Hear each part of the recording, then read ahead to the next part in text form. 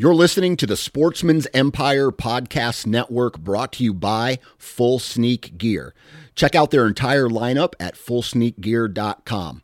Also be sure to check out our entire stable of podcasts at sportsmansempire.com. HuntStand is the most popular and functional mobile hunting app on the market. With a variety of base maps to choose from, satellite imagery that is updated every month, the ability to check the weather, know property information, and even catalog your trail cam pics, HuntStand even gives you the ability to import pins and location markers from other mobile apps. Visit huntstand.com or download wherever you download your apps. Enter discount code SN20 at checkout for 20% off. New from Moultrie Mobile, the Feed Hub offers first-of-its-kind cellular connection and control for nearly any spin cast feeder on the market. When used with the Moultrie Mobile app, you can monitor feed and battery levels, run feeders on demand, receive alerts when feeders are clogged, and remotely adjust feeding times. The Feed Hub is ideal for anyone who maintains feeders. Remove the guesswork and save time by planning feeder maintenance before you drive to your hunting property. For more information, visit moultriemobile.com. Before history is written, it's played. Before it's frozen in time, it's fought one shift at a time. Before it's etched in silver, it's carved in ice. What happens next will last forever. The Stanley Cup Final on ABC and ESPN Plus begins Saturday. Think you know the Brooks Ghost? Think again. Introducing the all-new, better-than-ever Ghost 16. Now with nitrogen-infused cushioning for lightweight, supreme softness that feels good every step, every street, every single day. So go ahead, take your daily joyride in the all-new nitrogen-infused Ghost 16. It'll turn your everyday miles into everyday endorphins. Let's run there. Head to brooksrunning.com to learn more. All right, guys, welcome to today's show, and I'm really excited about this episode because I have got a young man from Ohio named Glenn Rafferty on the show, and if I could just describe him really quickly, he is a young nomadic outdoorsman.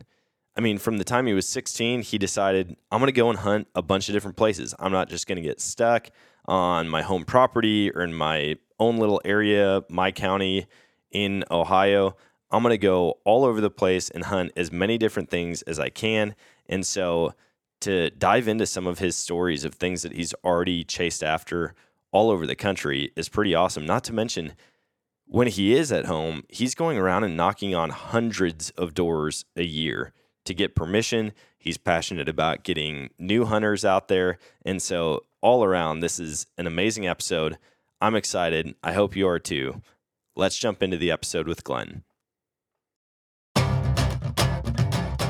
Like, he was doing things that were just badass. That was one of the coolest moments of my life. I was really scared, but knowing that Dan had the gun, I did have the rifle, like, we would be okay.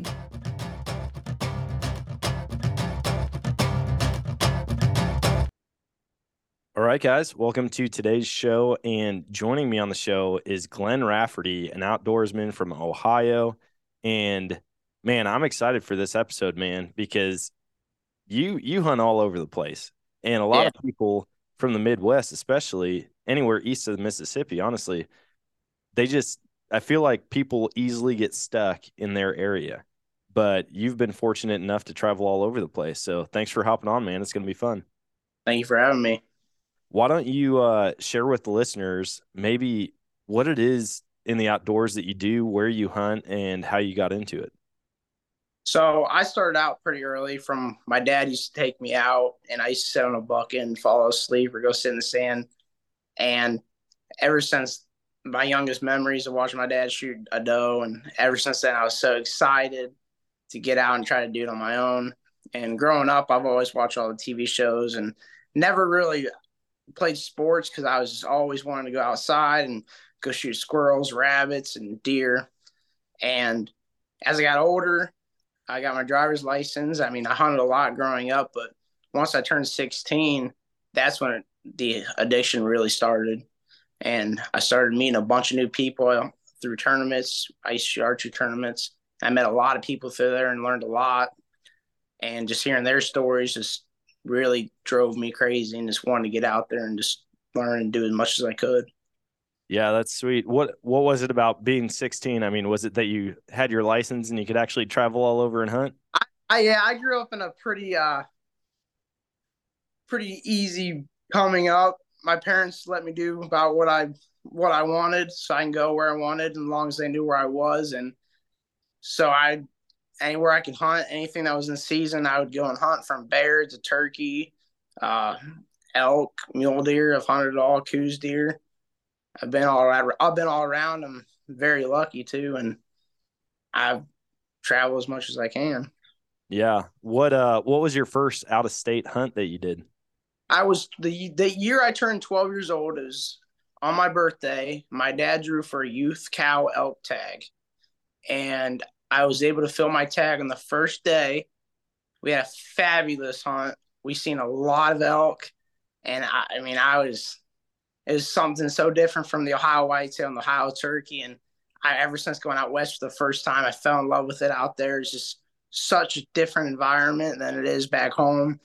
And just seeing those big animals roam around is just incredible. Yeah, I mean, the addiction really hits once you realize how quickly you can get out of state and go hunt something else. But I mean, that's a big change. Elk versus, whitetail in Ohio. Oh, yeah. We did a little bit of West Virginia deer hunt too growing up. Uh, Maybe right before I went on that elk hunt, but the first big out of state hunt was Colorado. Yeah. Is that now these hunts that you go on out of state, are those hunts that you do every year now? Or are you still exploring new states or kind of gave up on some? We try to go, or I try to go. Me and my dad usually try to go on our own hunts together once a year for something new, whether I have the gun or he has the gun. But me personally, I'm trying to go as many different states as I can. Doesn't matter what it is for, whitetail, turkey. Uh, we're just trying to see as much land as we can and just enjoy it while we have it. Yeah. Did your dad hunt out of state quite a bit, or was it really when you were kind of age that he started exploring that stuff? So growing up, my dad hunted a lot. And right when I started hunting, he slowed down just so I can start hunting more. He mostly focuses on the business now and just helps me out and helps find areas for me to go. But growing up, my dad did hunt out west quite a bit, and he's a part of a lot of out west hunts. And he shot a nice bull out in Canada, I believe. Nice 6x7. And I always seen that growing up, and I've always wanted to get out in there and chase them.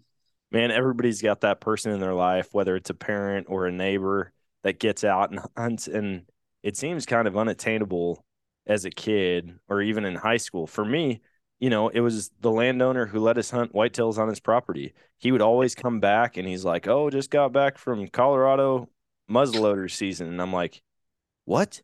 Like you went all the way to Colorado? Isn't that like a $30,000 hunt, And hearing about how easily you can get a tag out there. There's so many out of state tags that you can pick up, and it's not just in Colorado. There's things like that all over the place.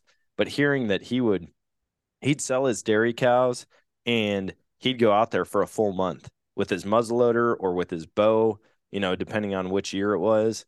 And he's like, "I just camp out for 30 days and I'll resupply halfway through the trip. I'll go into town and get some more rice and beans." And he would just go out there and chase after them. And that was always such a foreign concept to me, because just like you, and just like probably a lot of people listening, that 5-gallon bucket, you got well acquainted with it growing up. You sat on it. You just waited for a deer to come, hoping it was a good one. And yeah, once you start branching out, it changes everything. Absolutely. And as I started getting a little older, I started really getting into like finding and chasing big mature whitetail, because I live in Ohio and I'm very lucky to have a lot of permissions that I've knocked on and gotten, and we own some land ourselves. And my dad growing up, anything that was, decent, once gun season came, he'd shoot, and I'll shoot my does early, but once I get my does out of the way, I'm really trying to target one Pacific deer. And It's been up, and I've had a lot of up and downs, but we're trying to make it work. I'm trying to get better at it, but I've killed a Yep. couple bucks. Last year I ended up shooting a deer that went just under 160. But opening day, I was watching this deer for 2 years. I had come in, and he was a 4.5 year old, roughly around like it's probably around 170. And he came in opening day, and I just I let my nerves get ahead of me, and I took a shot, and it wasn't the best shot. And I had good blood, really good blood, but we tracked it for 200-300 yards and just never gave up. And then we came back 2 days later with a group of guys, and we grid searched it, and we couldn't find it. And then a week later, I ended up having it on trail camera again. He was good, and he ended up getting killed by a neighbor later on that year. Oh man. That's when you go, hey, it's first blood, man. First Yeah, blood, that's my deer. that was a big one. He was nice enough to call me, because me and him are about the only ones that can hunt anywhere near this big park. And he was nice enough to call me, and I came out and checked it out, and it it was it was wild. It was cool though. What was the verdict? Where was your shot placement on it? Actually, I hit almost right in front of the shoulder. And so he's quartering away, walking away, and I hit right in front of the shoulder, and it came out like through the neck, the bottom of the neck, but nothing there Just grabbed, and meat. yeah, it was just all meat. Oh man, that's a bummer. Like I've never even had a shot at a deer that size. So, I hear the stories and the heartbreak, but honestly, it's, a learning lesson, and each Absolutely. hunt like that you grow from. What did last season look like for you as far as all the different hunts you did? Last season, I went to New Mexico in October, and we went out for bear, because I've went on a couple bear hunts growing up, but we never had luck with dogs. And we went with an outfitter out in New Mexico. And the first day of the hunt, we weren't even in New Mexico for 24 hours. We ended up having a big cinnamon bear come in. I was able to harvest that with my bow. That was pretty cool. That was the first look at bear, and just how they did it out there was a lot different. And New Mexico was beautiful. Well, yeah, what was that like? Break down that hunt for me, because I've never. The southeast is or the southwest is a place that you don't necessarily think about for bear. Pennsylvania, the Virginias, like Kentucky, they're all places that have great bears. Even the Northeast, but like the Western states, the mountain states, it's awesome. But the Southwest, I just feel like is kind of a less known about part of the country as far as bear hunting. So in New Mexico, they have the color phases. They have the cinnamons and the black bear. And I was really wanting to kill a cinnamon. And so we met up with an outfitter, and we talked to him on the phone, and just kind of like got the whole deal about the whole situation. And he ended up sending us a pin on Onyx to go to the camp. So we started heading down New Mexico. We drove straight there, 28 hours. And we're following this pin through the national forest, trying to find the camp. And we couldn't find it for a good couple hours. It ended up being right off a trail that we just kept passing. And he put a red marker up top on a tree that we were supposed to find, but it was not very visible at all. But we got into camp that day, and he was showing us bears that they shot within the weeks past, because he stays out there for months. The whole bear season, he'll stay out there and just have new people come in, new people leave. And so he's talking about how successful it could possibly be. And so we all went back to the camp. We ate and went to bed. And right in the morning, we struck up on a bear with dogs.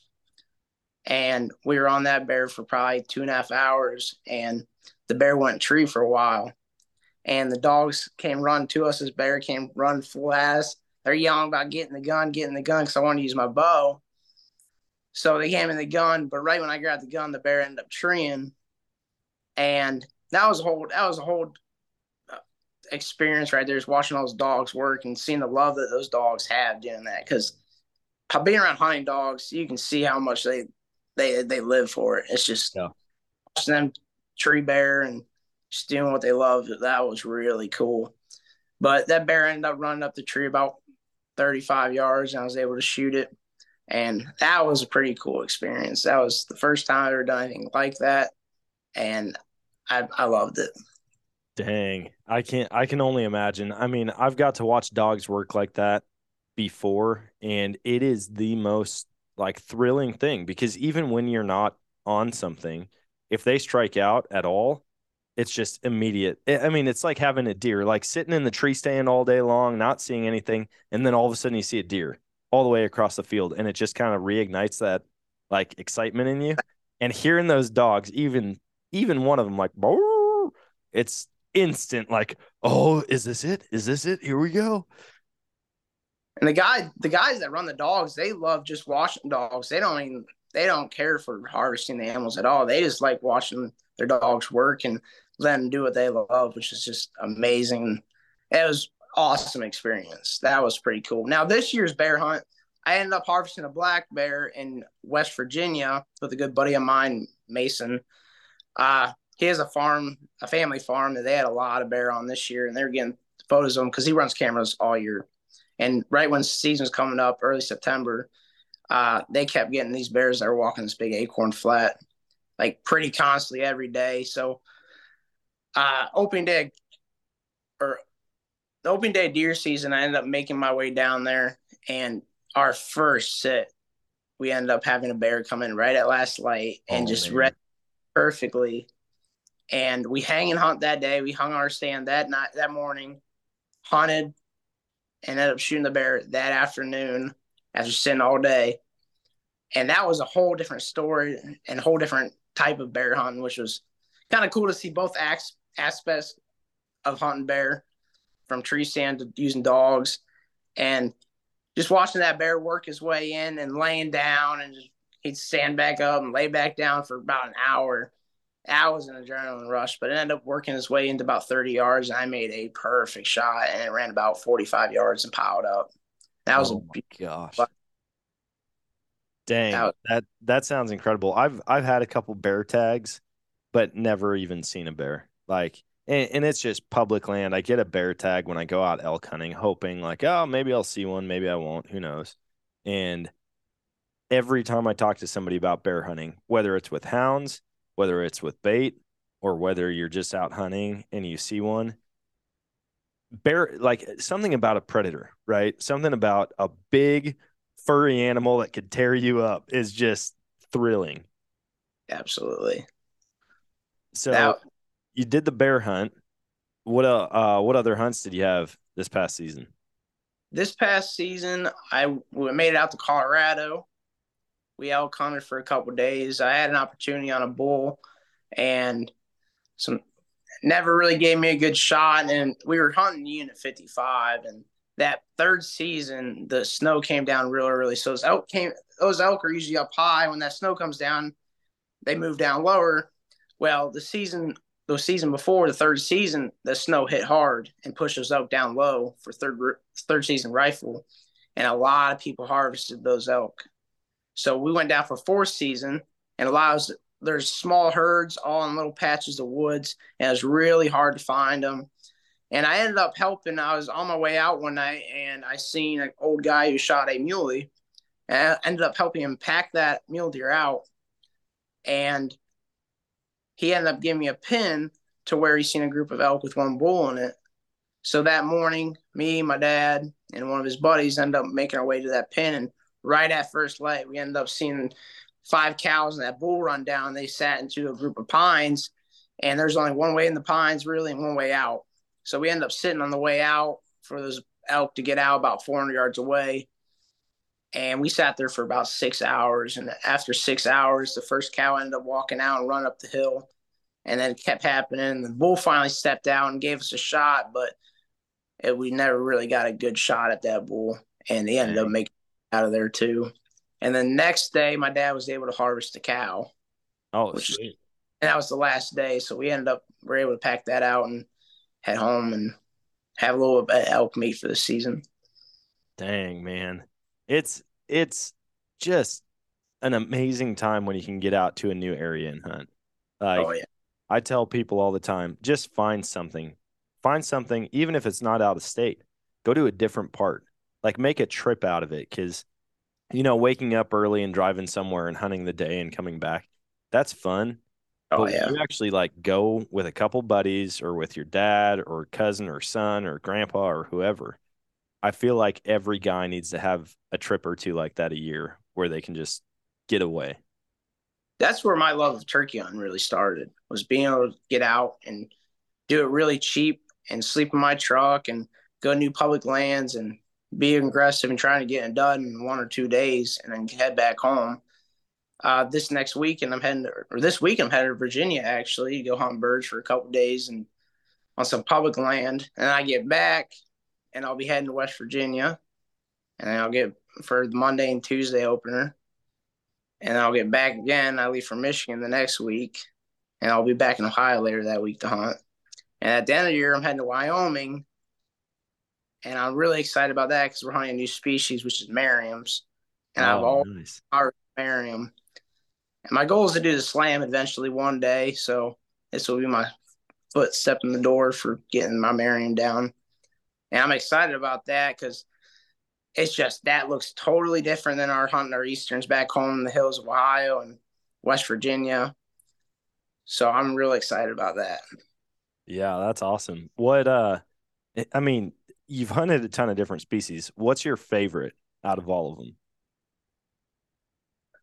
I'd say in between, probably turkey. There's something about chasing those birds and getting them to respond to you and getting their reaction when they come to the decoys, beat up on the decoys and gobbling real close to you. It's just nothing like it. Yeah. That's probably my favorite.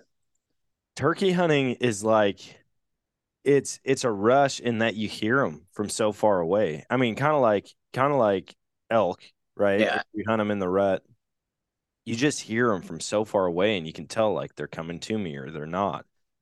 You can call, you can communicate. And I don't know, man. It's growing on me lately. I used to trash talk turkeys like crazy. I would just be like, this is the dumbest thing. This is a bunch of guys who are just bored from the winter that just need to get out and shoot something. But lately, I find myself getting more and more excited about season. Yeah, that's really what I like, being able to like react with the bird and kind of play his game and see what he wants to do. Because every bird I've realized is different. You either got a bird that's going to want to come in, or you got a bird that does not want to come in at all. And you got to work around what he wants to do, not what you want to do. Yeah. And I've been pretty lucky. I've been pretty successful in turkey woods and been able to guide a bunch of people out around me to get their first birds or a bird in general. And last year I had a great season. I got 12 people on longbeards last year, and I got my own too. I shot my one West Virginia, one in Ohio last year. That was the only two I shot last year, but other than that, I got a bunch of kids their first turkeys last year, which was fantastic. That's one thing I'm really starting to enjoy, is taking younger kids out and just getting their first animals. I've had a blast with that. Just seeing the love through their eyes, just that's fun. Yeah, when you can get somebody on their first bird, man, or their first animal, period. I've had some buddies, and it's not like they've even hunted before. They're like, yeah, man, I'd come out and shoot something. And I'm like, all right, show up. And it's funny because we'll go duck hunting and they're in like blue jeans. And I'm like, oh man, I should have given you some more guidance on this. But going out and helping them get their first duck or goose or coyote or rabbit, that spark that you just see it in their eyes, like, oh my gosh, it's just getting back in tune with our instincts. And like we're predators. We've been hunting since the beginning of time. And when you can get out there and successfully do it, there's nothing like it, especially with kids. Oh yeah, a lot of people I realize nowadays they talk like people that don't hunt. They don't really understand it until they actually go out and try it for the first time. Like that, just that adrenaline rush and just being out in nature and getting away from everything. That really can change a person to loving the outdoors and trying to become more of an outdoorsman to hunt and just be outside more. Yeah. How do you go about finding all these people? I mean, are they buddies of yours or, friend of a friend that's like, hey, man, I want to get on a turkey? Or are you actually promoting it somewhere to take people out? I don't really promote it. I got a lot of people that come up and ask me because a lot of people know me in this area, and they always will shoot me a text on Instagram or my phone number and ask if I can take them out. If I got time, I usually will take them out and try to get them on a bird. And I have some parents that end up texting me too to take their kids out because their dad don't hunt and they want their sons to hunt. I have more mothers that want their sons getting hunting than their fathers actually with kids. So I have a lot of mothers text me to have me take their sons out, try to get their first deer or turkey. And those mothers just love it, love getting their sons out in the woods. And that's really what I enjoy now. It's fun. Yeah, that's sweet, man, to be able to pass that torch on, so to speak, to another generation. And who knows, like those kids, what they're going to do with hunting and outdoors. It could be that they start a camp where they get a bunch of people out on their first birds because they remember that with you, or, maybe they just become lifelong hunters and travel all over the place the same way that you do. Absolutely. So you said that you've got a lot of properties there in Ohio to hunt. Are you mainly hunting turkey and whitetail on those? Ohio. Well, I'm also big into waterfowl hunting. I got into waterfowl hunting a couple of years ago to kind of change things up. So between turkey, whitetail, and waterfowl, that's mostly what I try to get permission on around here. And waterfowl is just kind of a thing that my dad never did, and no one around here really does. And we live in the Portage Lake. We got a lot of lakes around us, and we got a decent amount of birds that come through and migrate. And so we got a decent amount of fields. And I've always looked at these geese thinking it was stupid. Thinking waterfowl hunting was stupid. About one of my good buddies up in Toledo who guides, Jordan Cole, they invited me to come down and try to shoot some ducks. And I went down there and I had a ball.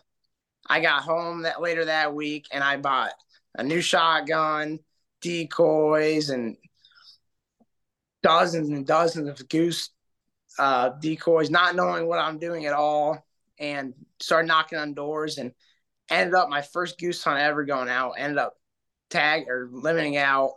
And that's really what did it when I was able to go do it by myself and know that I didn't just blow all this money for nothing. And I ended up buying a boat later that year too. And from there, I was camping in my truck at boat launches and sleeping in the marshes and just driving around knocking on as many doors as I can, trying to find big feeds and just getting people out there with a bunch of buddies and try to see if we can all have some fun and shoot some birds. All right, guys, I'm excited to introduce the new age of accessing private property for hunting and fishing with Infinite Outdoors. I joined the Infinite Outdoors crew on a duck hunt in Colorado this fall, and the experience was unmatched. We were able to book the property right on their app, get directions to the blind, and had the whole place to ourselves, all for a super reasonable price. Infinite Outdoors has developed a unique way to combine conservation, technology, and private land access all through their US-built app and website. By working closely with landowners and on-staff biologists, they aim to bring you the best parts of accessing private land at the touch of a finger. They provide adventures for big game, turkeys, waterfowl, fly fishing, upland birds, small game, predators, and more. As yearly leases get more expensive and secluded public land gets harder to find, I believe this is the way of the future. To check it out for yourself, download the Infinite Outdoors app or visit infiniteoutdoorsusa.com and use code Nomadic15 for 15% off your annual membership of $39.99. Yeah, that's awesome, man. I've got one of my really good friends. Unfortunately, he did not get into hunting when I lived there. We went to school. We were like best friends. I'm like, dude, you got to come out. You got to come out. You got to come out.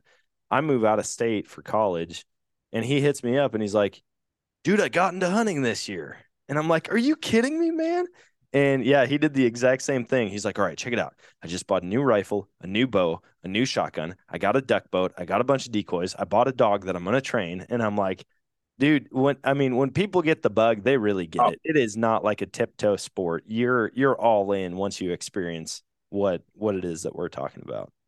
Absolutely. And it's just fun to be able to get out there with buddies about waterfowl hunting, and it's just a good time. You waterfowl hunt quite a bit around where Oh, you I live. love it.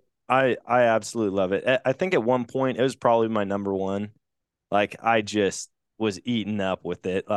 It being where I'm at here in Southwest Missouri, and I say this quite a bit on the podcast, but it's just Yeah. not the greatest area for waterfowl. Like if you can successfully get birds here, it like you're doing something right because there's just not a ton of them.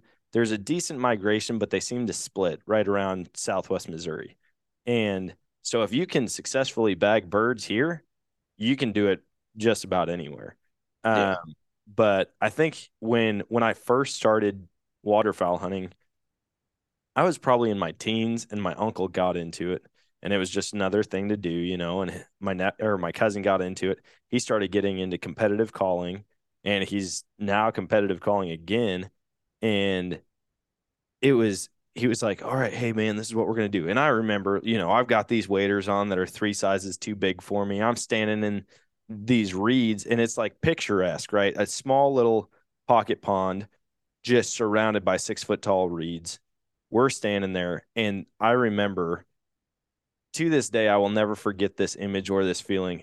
A Drake mallard is just back flapping right in front of me. I mean, like 8 feet off my barrel. And he's like, take him. And I pull up. And I don't know if he was being nice or if I actually was the one that shot him. But I remember standing up and pulling the trigger, and that sucker folded. And I was like, I just shot something out of the air. This is the coolest thing I've ever done. And after that, I was like, man, give me a call. I'm going to start calling. He gave me like the Buck Gardner double nasty. I still have it on my lanyard. First call I ever had, started blowing that. And then from there, I was hooked. And to this day, I mean, that's when I can get guys together and actually go on a trip somewhere and waterfowl hunt, there's not much that beats it. Oh, absolutely. We had a group of guys around my area. There's a lot of people that hunt, and we had a group of guys that went out South Dakota this year, and they went and hunted on a bunch of the public land that's private land that's not posted. Because South Dakota, if the land's not posted, you can hunt on it. And they went out to South Dakota, and they ended up doing really good on some land they found on a couple big fields. They ended up shooting their limit of field ducks every day, and a decent amount of snows and specks. And they just did this on a weekend. They drove down on a Friday all night and hunted Saturday, Sunday, and came home. They did good. And that's one thing I'd really want to go out and do is just do it on your own, go out west and try to get on some different species. 'Cause in Ohio, we don't get very many snows or specks.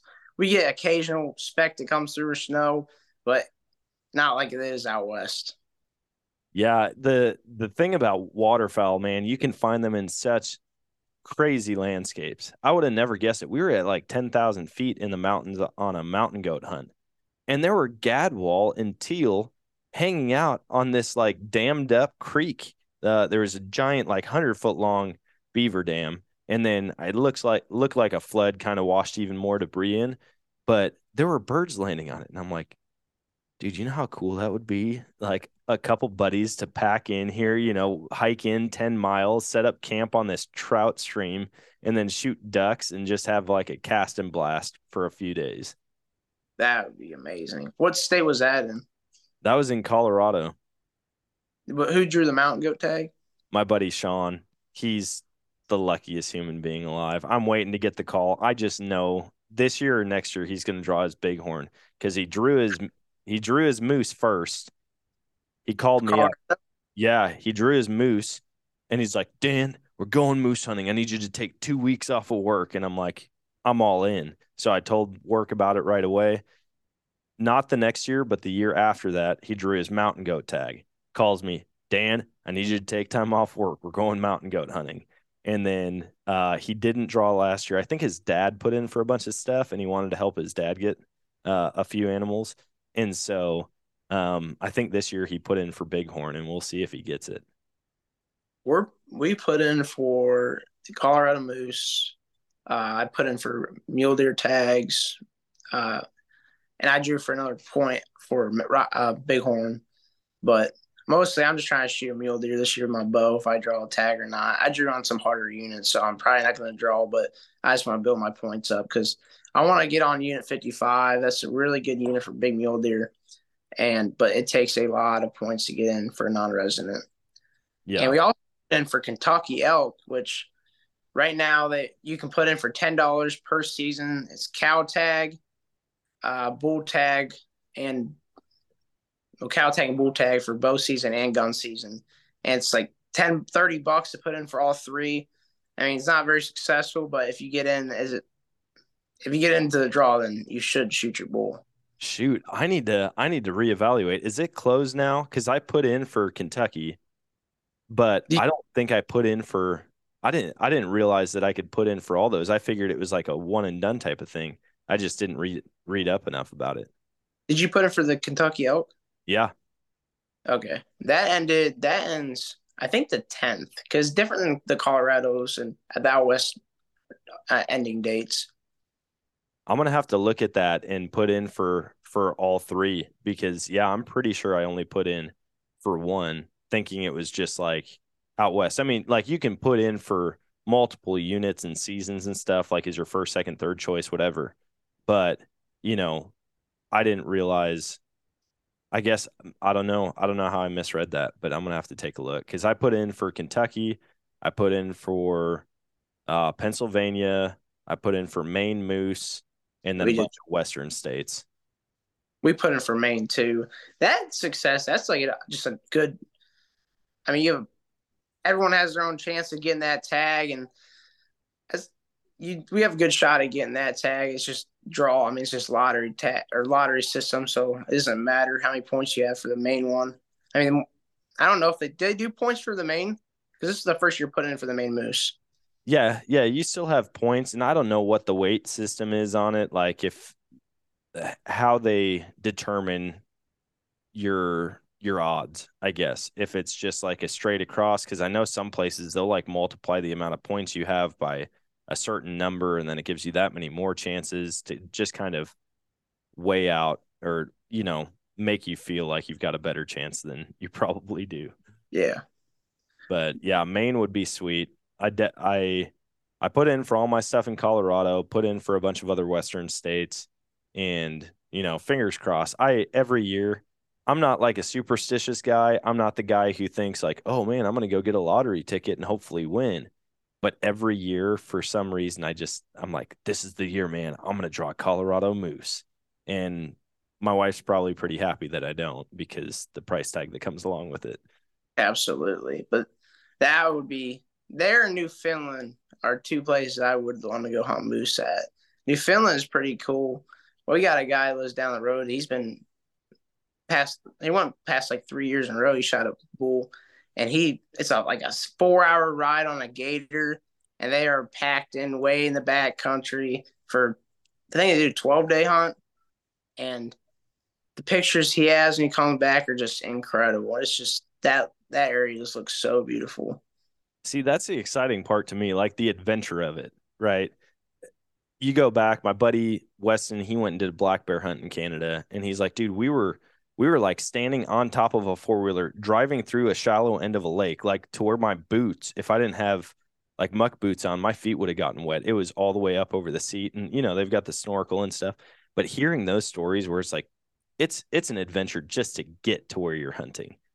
Those are my favorite. I don't know. I like all kinds of hunting, but to me, that just adds to it tenfold, right? Whereas if you're just at a lodge and you walk out the back and it's like, oh, there's your elk, go ahead and shoot it. I'm sure I'd have a ton of fun with it, but I would much rather be in the middle of nowhere. Like you might break down, you might have to call for help. It's going to take you, an hour and a half to drive back on a four-wheeler to your base camp. That's my kind of hunt. I love the adventure more than the harvest. I mean, the harvest is the bonus, but the stuff you get to see and stuff you got to go through to get that animal, that's what really makes the story up for me and just the adventure for me. Oh, yeah. I'm sure. So I get asked all the time, like for people that I talk to in person and I talk about all the hunts that I do, they're like, what do you do for a living? Because not everybody gets to travel and hunt all over the place. And I feel very fortunate and blessed. I'm sure you probably get that question, and I've got a feeling there's listeners going, dude, what does this guy do? I mean, he's hunting all over the place all the time. I'm in high school still, This is my last year. I'm a senior this year in high school, and I started this as a freshman in high school. I was 16 as a freshman, and I missed a lot of school, but our school went to online, so I was able to keep up with school on the computer. So I would do as many trips as I could, either down south in Ohio, knocking on doors, out to West Virginia, or out west, take a week off, just go out west. And I just take off school, and I would just go and just try to enjoy life as much as I can before I have to go and work my life away a little bit. Dang, I didn't realize you were still in high school. I picture you now like sitting up in a tree stand or being out west somewhere with the green screen and you've got your computer, like looking for an elk and trying to convince your teacher you're sitting in a room somewhere. When we started doing Zoom when COVID hit, that was when my time really shined because we had that whole year of school off. It was all online. So we'd Zoom in school or Zoom for school. And there's a lot of times where I'd be hunting while I was on Zoom. I'd throw an AirPod in. And the first day of Ohio deer season, I went out to go fill a doe tag, and I Zoomed me spot and stalking a doe on Zoom. And I was able to shoot. I shot that deer on Zoom, spot and stalk. And my teacher told me that I was allowed to take class off for the day and go get the deer, which was and she wrote a whole story about that on her Facebook page about how she just loves teaching because every day is different. And then I've waterfowl hunted a lot on Zoom and turkey hunted on Zoom as well. That is awesome. I've never had to be on a Zoom call when I'm out hunting, but that's quite the story. Being on Zoom for class and shooting a doe. But mostly for school, every weekend mostly after school, I'd go to work, and after work, if I had to go check cameras, I would do most of that stuff if I had to in the dark. And it sucked, but I'd have a lot of spots where I'd be running 10 to 15 cameras, and with school and work after school, it was hard for me to go and do all this stuff in the daylight. So I'd hang stands in the dark, and I'd go put corn out in the dark because in the Ohio we're allowed to bait. And I'd do everything in the dark. And during the weekends, I'd say my better spots for the weekends if I had to go work on them. But a lot of the urban spots around here, because I do a lot of urban hunting. Yeah. And I hunt some big land down south, but a lot of my hunting's urban because a lot of these big deer in Ohio, they feel a lot more comfortable behind houses because there's not pressure around there. But they know to move.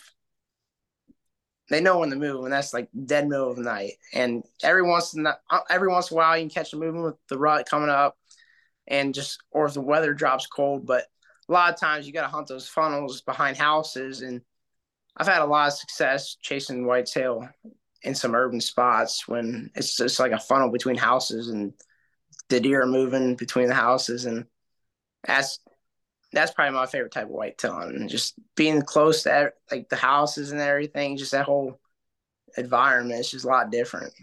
Yeah, that seems like it'd be a weird feel to it, being that close. But hearing about all these different hunters all over the country, and I know a guy here in Springfield that he does the same thing, and he's like, dude, you'd be blown away by the type of deer that are hanging out right behind the McDonald's or right behind a boat dealership.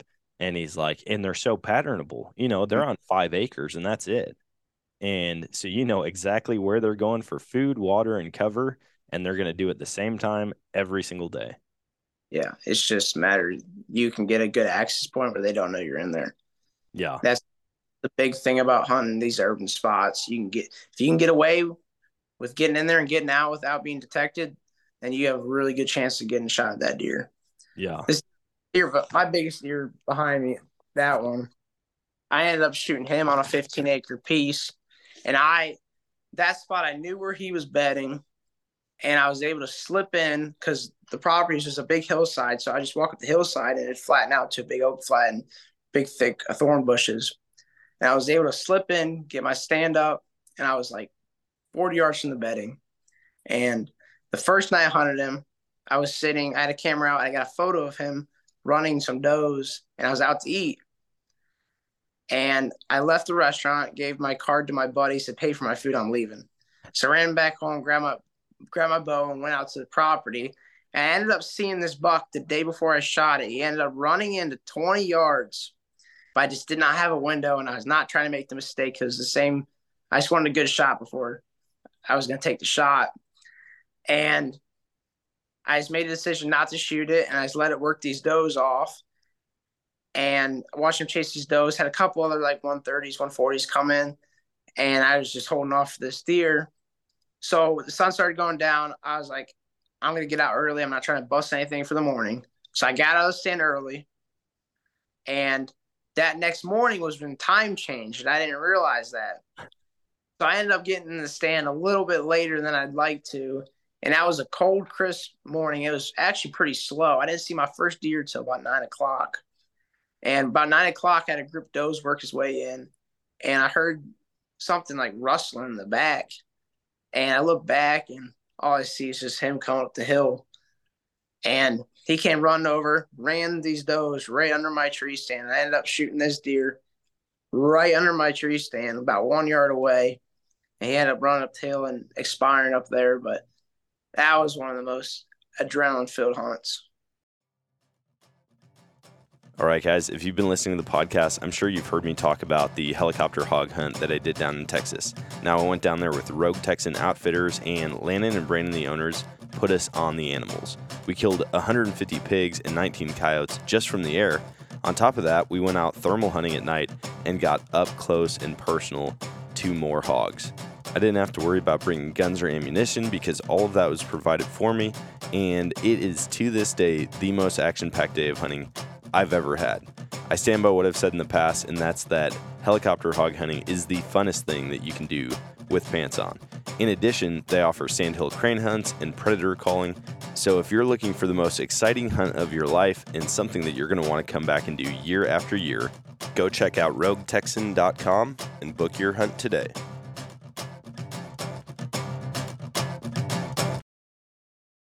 Yeah, jeez, man, that's nuts. I have not urban hunted yet. We've actually got a deal here in town. It's the Springfield Nature Center, and they give out like a handful of tags every year. You have to apply for it, and you can build points. But I've never hunted there. I used to hike there all the time, and you walk around, and it's hilarious because you'll be 3 feet from deer. Like, you're on the trail, and these deer are so used to people. And part of me is like, man, it's not really a chess match at all. Like, you've got a bow in hand, and you could literally just walk around on the trails until you see a deer that you want to shoot. But there are some monsters that get pulled out of that property every single year. And so I'm like, would it be worth it to draw, or would I feel like I didn't do enough? Whereas what you're talking about, these things are used to human presence, but not used to pressure as far as hunting goes. And so, like, you walk in there at the wrong time and you bump them out, who knows what they're going to do? I mean, if you end up bumping one of these deer out, I've noticed that either they go strictly nocturnal or they just disappear. Yeah. And usually if you only got one shot of these deer, which I've hunted some bigger properties down south where I've had a mistake happen and I've ended up having the deer come back in. But these urban spots, if they feel any pressure at all, they just get out of there. Yeah. Man, I've got to try that. I've got to start asking for permission around here because I know there's a lot of spots real close to town or in town where, I mean, it's like you can't go a night without seeing a deer. You just drive by a come and go gas station and there's deer all over in the field next to it. That's how it is around here. There's a couple of spots up north of us, and you drive around this developments, and there's 150s, 160s bed down on sidewalks, but nobody. Gosh. And it's just cool to go out there and watch them. But there are some giants up there that they have no pressure on them. If you can slip into a spot to be able to hunt them, then you would shoot a big one every year. Yeah. There's no up there. Are you this year? Do you have a group of bucks that you've been following that you're going after this season? This year was probably my hardest season for having pretty big mature whitetail. I had a couple deer that I was following that were about in the 145, 150s, but they were pretty much nocturnal. They would never break daylight, and they were mostly spent a lot of their time on the neighbor property and would not come over to my property till about sundown. And when I was on my way down to Colorado, I had a couple of my hitless deer show up in daylight. Of As the course. only did I had those deer show up in daylight was when I was in Colorado. So when I got back home, I started hunting a new property. I was down south, had no history with it, had a couple nice deer show up. As season started getting closer to an ending, I ended up having a decent 130's 8-point come out, and I was able to shoot that. I was happy with that because I was ready to go out and start waterfowl hunting because it's hard to get out waterfowl hunt and deer hunt all at the same time. Yeah. Yeah, I mean, it's tough. The fall really throws you some curveballs when it comes to different species being open because, like, you Yeah. want to hunt them all. But for me, it's really hard to walk away. If I see a deer, like a mature buck in daylight, like it doesn't matter what trip I've got planned. My problem is same thing with you. I'm heading out to Colorado to hunt something. I'm heading out to a different state to hunt something. And all of a sudden, that's when the buck shows up in daylight right in front of my stand. And it drives me freaking crazy. It's like they know. It's like they watch me drive out of town and they're like, all right, we're free. We're clear. We can hang out until he gets back. I had to turn my camera off this year when that happened because he stayed around there for about 2 hours, past my stand about six Oh, or 7. no. I just shut notifications off. It hurt too bad. I was like, I'm going to Colorado. We're going to get chase some after some elk and enjoy this time and not worry about the whitetail back home because I ended up starting stressing about it, trying to get in front of one of these whitetails where it drives me nuts if I can't get a chance. And this year they whooped my butt. They did. Yeah. Dang, man. That sucks. Are you filming your hunts or documenting them somewhere? This was my first year ever starting to film. And the one day I didn't bring my camera out was when I ended up shooting that buck. But I started filming. I filmed my bear hunt. I filmed a couple kids shoot their first deer. And I'm starting to get into it. It's just hard to learn that discipline of taking that camera out and setting it up and just a whole new responsibility going out in the woods is learn to film and worrying about the camera before the shot is just I'm not that good at it yet, but I'm trying to get better at it. I gotta get a better camera arm. My camera arm, I got is just some cheapie and it moves a lot and about I did that for a couple of years. I had a cheap, I don't know if I found it at Walmart or what, but I mean, it's like a mojo stick, like bolted together. You screw it into the tree and then it just pivots and it hardly does its job. And yeah, I ended up getting a nicer camera arm, but I still struggle. Like I had to hire my buddy. He's going to start following me around on hunts because I get out there and as soon as a deer or any animal shows up, that camera might as well not even exist. I'm just like, it's go time. I'm going to shoot this thing. And I always forget to hit record. yeah. I'm just not good at that. I'm good buddies with the legendary TV show. They have a hunting show on the Outdoors channel. They live not too far from me, and they care way. They were just down Florida this past week, and they didn't shoot a bird this weekend because they wasn't on film, so they wouldn't shoot it. And I just don't have that discipline. If I had an opportunity on a bird, I'm going to take it, and I would not worry about the camera. See, and I don't understand that. I mean, if you go down there to hunt and it's like, all right, I can either get a bird and not get it on camera or not get a bird and still have no footage. I'm shooting the bird. At least you don't come back empty handed. Yeah, at this point for them, it's kind of their job now. So I Yeah. guess, but I don't got that discipline of trying to worry about the camera more than the hunt itself. I'd rather try to enjoy it in person more than the camera, but Yeah. I'm gonna try to film my next couple whitetail hunts. I'm gonna film all this turkey season. I'm gonna try to film Wyoming and everywhere I go this year, just trying to get better at it. But just so I have something to remember those moments later on, and I'll post them on YouTube. But Yeah. Are you now? I mean, you get to travel a bunch and hunt a bunch of different things. So you're checking things off your list every year, it seems like. What's your number one? Like, if I said, this is it, man, like, you get any hunt this year, where are you going? What are you hunting? And what weapon are you using? bighorn sheep, Colorado, absolutely number one. Any sheep species, but bighorn's number one. Uh, if I had the opportunity to go out for bighorn, I'm bringing a rifle because that's a once in a lifetime hunt That would be for me at least. And going out for those, that is just a total different environment. Being up in the high country, chasing those would be absolutely incredible. Yeah. Sheep, I mean, I hear people who get that sheep bug and they just want to go and I mean, don't get me wrong, I want to do it. But Mm-hmm. for me, I just don't know. There's so many unknowns with it, I think is what it is. Like the gear that you use is different. You're not taking the same stuff as you would just elk hunting. You're you're having to traverse terrain that like I think elk hunting's hard sometimes where I'm like, man, this is tough. Yeah. Dude, I mean, that is as gnarly as it gets. Like the fact that these animals survive up there, same with mountain goats. Like the fact that they can survive in some of these places blows my mind. Some of those locations, I've seen mountain goats, and some locations, seeing them on the side of those rocky hills. It's just incredible how they get around that area. Yeah, I think it'd be sweet for sure. I'd be afraid to catch the sheep bug because that's the type of thing. Like I don't want to get hooked on something that I'm only going to be able to do once in my life. Or, I say that you can draw a sheep tag in a lot of different states now, but the price tag that comes with that, the amount of time that comes with that, I mean, the physical shape, like you have to stay in shape.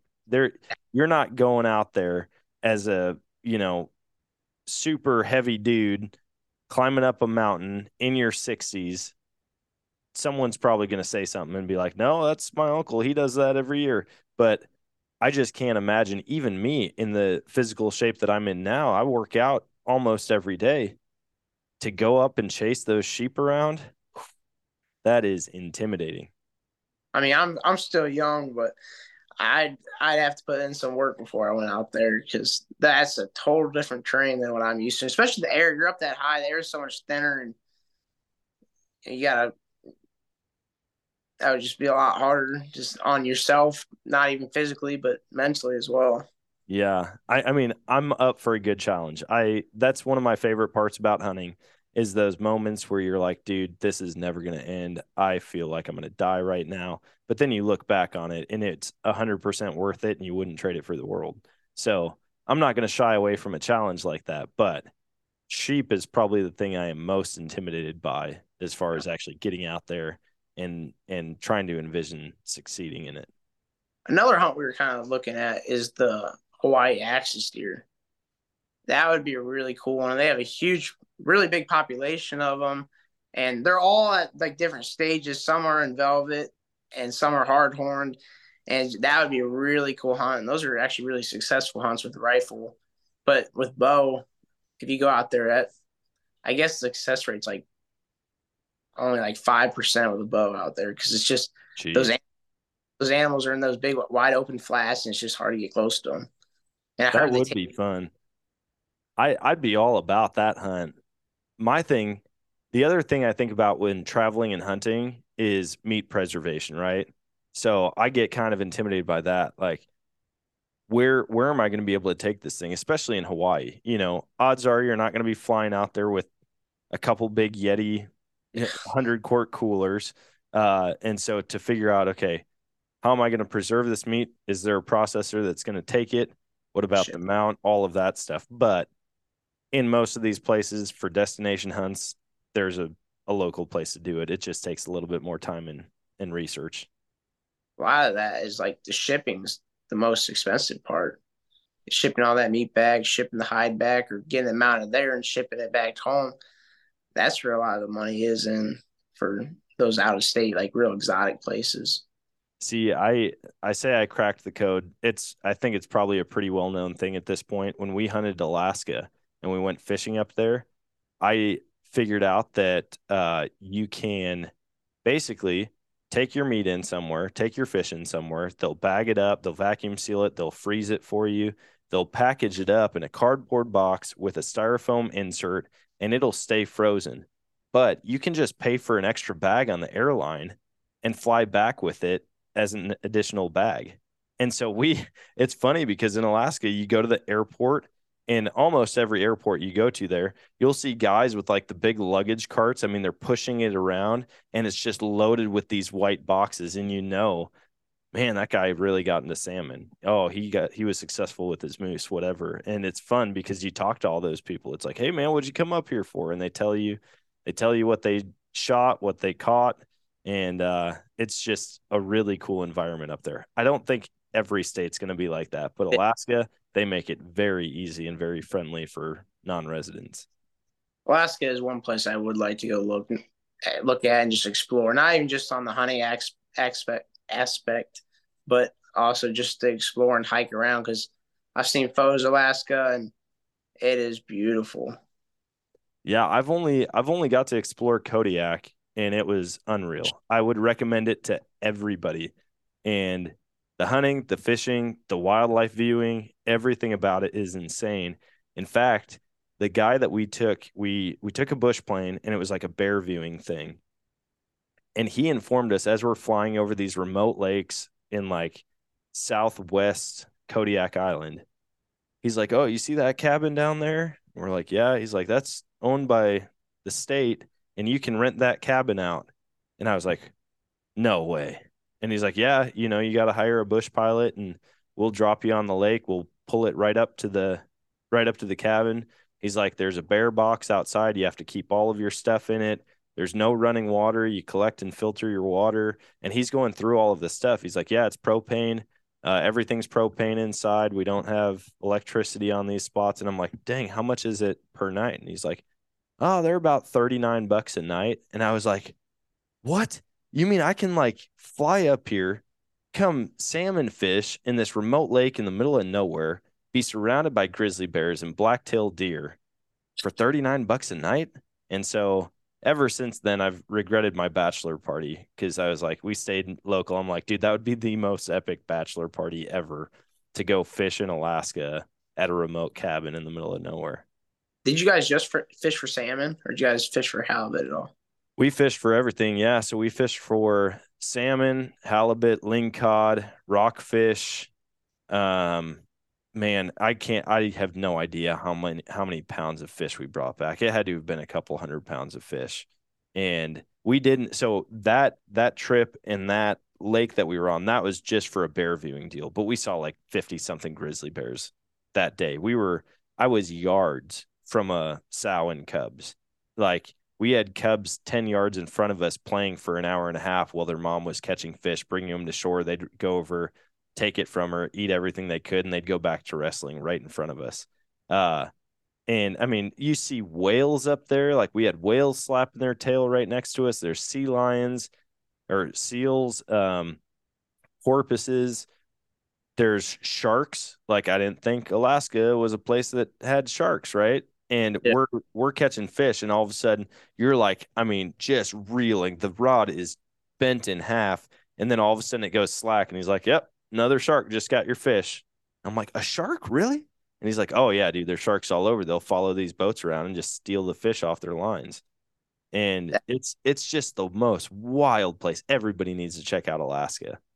What did halibut taste like? It was phenomenal, and it was huge. I don't know. I don't remember how many pounds he estimated that thing weighed, but watching Jonathan, one of the guys that I went with, Yeah. he was reeling that in, and it was like the most exciting and like terrifying look on his face. Just like his forearms are burning, but he just can't wait to see this thing. But yeah, halibut was good. Yellow eye was amazing. The salmon's always good. Rockfish is good. It's just a sportsman's paradise up there. Absolutely. During the off season, we try to make our way down the Keys every year, and we do a lot of offshore fishing out there and shark fishing out there, and catching those groupers and snappers off the wreck. That's a blast out there too, doing that. See, Alaska is the only place I've ever like deep sea fished. And so I want to get down to Florida. I mean, we go to Florida all the time. And the fact that I haven't really hunted or fished anything in Florida, I still don't understand why I made that choice, but I can't wait to get down there. Seeing those Goliath grouper. Oh yeah. My problem is I have such an addictive personality to where, like, if I get into something, I'm going all in. So if I start shark fishing, if I go spear fishing, I think is the coolest thing ever. And I haven't done it yet, but I want to so bad. And first time this year. oh man, that just blows my mind. But I will say, I'm not afraid of sharks, but those Goliath grouper are the most terrifying fish I think I've ever seen. Like the size of them, they could just swallow you whole. They actually opened up a tagging system so you can harvest one a year or something like that. Or it's a draw system so you can actually harvest one and take it back and eat it. That would be an awesome thing to go and do, is catch a big one, go and harvest it, because there's a lot of meat on those. Oh yeah. And that was halibut too. Halibut just had so much meat. You get 4 monster fillets off of them. And I did not catch one. I haven't caught one in the 2 trips that I've been up there, but I can't wait to actually get up there and do it. Yeah. What before we hop off, I know we're coming up on an hour. Before we all hop off, why don't you share with the listeners where they can find you, where they can follow along, where they can see some of the footage that you took this last season? Well, you can always follow my Instagram on Raf_Boo. I post most of my stuff on there, just wild game and everything I hunt and all my travels. Also got a little YouTube channel started called Next Generation Outdoors. And we've posted a couple videos there, but we're trying to get some more videos going to be able to post up there. We got a video of one of my buddies, Mason, shooting a 200-inch whitetail out in Texas this year. And that was pretty cool experience. So that should be up eventually. We've had the footage for quite a bit. We just got to sit down and actually edit it. Yeah, I'm excited to see that, dude. A 200-inch whitetail, man, that's no joke. Like, yeah, seeing the statistics. If you look at the statistics of how many people actually shoot like a Boone and Crockett or a Pope and Young buck with their bow, it's very low. I mean, it's like 10% of people in their lifetime ever even shoot that. And so then I can only imagine what the odds of shooting a 200-incher are. His goal was just to go down and shoot like a 140s, and he ended up he drew back on like 140s, and his bow ended up hitting the blind or something. His arrow went right over its back, and I think the next day that deer ended up coming in. They never seen it before on the farm, and he's able to see absolutely pinwheeled it and went like 40 yards and crashed. And that was a big Texas deer. Yeah, that would be sweet. Well, dude, I appreciate you hopping on. I feel like we could swap stories for quite a while, but good luck this season with all your upcoming hunts, and we'll keep in touch, man. We'll have to get together and do a hunt at some point. Absolutely. Thank you.